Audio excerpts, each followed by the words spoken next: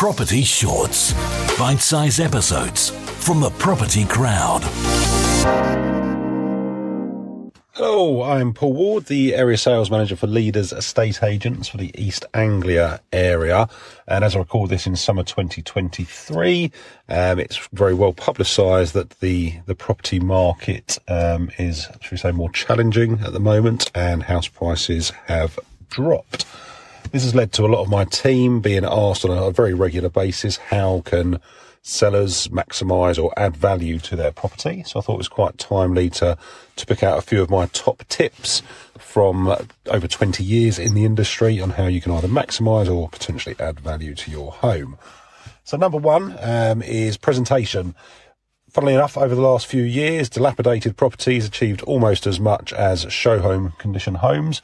However, we have seen a turn now with people knowing that labour and materials are going to cost a lot of money.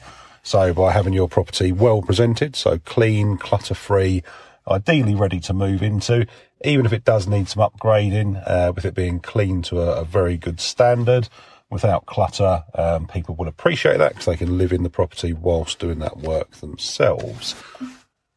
Secondly, curb appeal. It does sound a little bit cliche for anyone that's watched any of the DIY programs, but as they say, you only get one chance to make a first impression, which is very much the case in the current housing market with more homes that you might be competing against if you're on the market.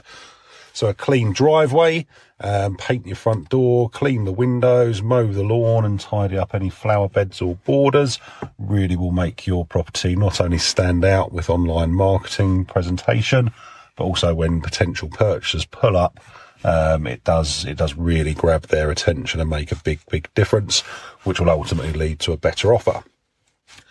Third one, which is tackling the big jobs. I'd always recommend speaking to a local agent to make sure you're going to get your money back. We've seen over the years that people will spend £20,000 or £30,000 on a kitchen to find that their property will possibly achieve £10,000 more than it would have done with its original kitchen in.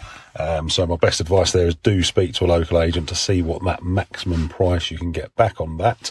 That being said, with the cost of materials and labour, if you can do some of these jobs yourself to save yourself some money and look at your kind of return on investment, they are worth doing because people won't have to budget that extra £30,000. So my view or order of importance is kitchen first, as that is the biggest job, followed by bathroom and then potentially double glazed windows, because they're the ones that buyers think, and correctly so, are going to cost them the most money. But as I've mentioned, please do take advice from a local agent because that could work out being a false economy for you. The fourth one, which is adding value. So that would be maximising your value by doing those three, but actually adding value, which would tend to be a bigger job. Prime example of someone hitting the jackpot in August 2021, Banksy visited one of the towns we cover in Lowestoft and sprayed a huge seagull mural on the side of a property, which was appraised, the mural alone, between £2 and £3 million, which was a lot more than the block of flats would have been worth. Sadly, we're not all that fortunate. And over the years, a lot of people think of adding a bedroom or making the lounge bigger. What we find at the moment in current trends is a large kitchen diner or kitchen breakfast room, a big open plan room really does grab people's attention. But again, look at what that's going to cost you and do speak to a local agent. Almost a bit of a trap I found people in before. I've put 2 bedrooms in a loft, so turning their 3-bedroom terraced house into a 5-bedroom and not thinking that they've still only got one very small reception room. So you do lose some of that market and it's not going to appeal with the extra 2 bedrooms due to the lack of living space for a larger family. So yet again, speak to a local agent to see what your local market is looking for, which really is my top tip for this.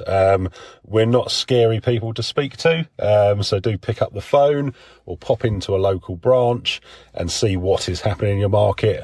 We'll be more than happy to pop out and see you and explain the best things for you to actually maximise your your return on your sale. Alternatively, if you are thinking about doing one of the larger jobs, whether it's worth doing and how to present your home with what your plans are. So for a local Leaders branch, do check out our website, www.leaders.co.uk. Alternatively, the Leaders Romans group, with a number of different agency brands we have. We do cover all four corners of the country.